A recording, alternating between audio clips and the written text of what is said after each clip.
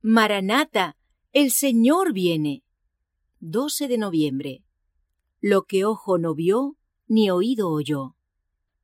Cosas que ojo no vio, ni oído oyó, ni han subido en corazón de hombre, son las que Dios ha preparado para los que le aman.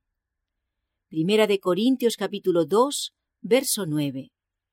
Los que verdaderamente aman a Dios desearán mejorar los talentos recibidos, a fin de que puedan ser una bendición para otros.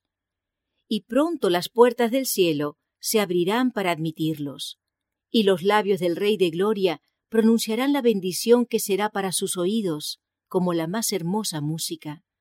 Venid, benditos de mi Padre, heredad el reino preparado para vosotros desde la fundación del mundo.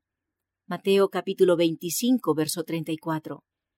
Así se les dará la bienvenida a los redimidos, a las mansiones que Jesús les está preparando. Allí sus compañeros no serán los viles de la tierra, sino los que por la ayuda divina han formado caracteres perfectos. Toda tendencia pecaminosa, toda imperfección ha sido eliminada por la sangre de Cristo, y se les imparte la excelencia y brillantez de su gloria, que excede por lejos al fulgor del sol en su esplendor meridiano. Y la belleza moral, la perfección de su carácter, de Cristo, resplandece a través de ellos, con una excelencia que sobrepasa ese esplendor exterior. Están sin culpa ante el gran trono blanco, compartiendo la dignidad y los privilegios de los ángeles. Cosas que ojo no vio, ni oído oyó, ni han subido en corazón de hombre, son las que Dios ha preparado para los que le aman.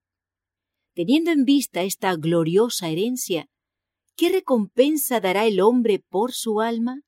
Mateo capítulo 16, verso 26. Quizás sea pobre, pero posee una riqueza y dignidad que el mundo jamás podrá otorgar.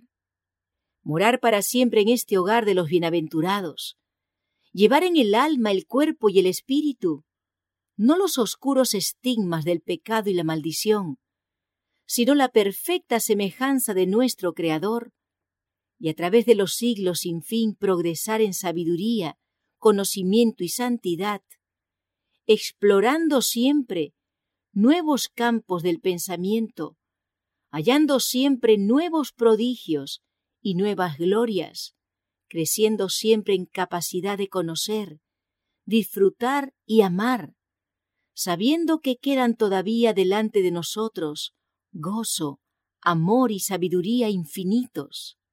Tal es el fin hacia el cual dirige la esperanza el cristiano, el fin para el cual nos prepara la educación cristiana.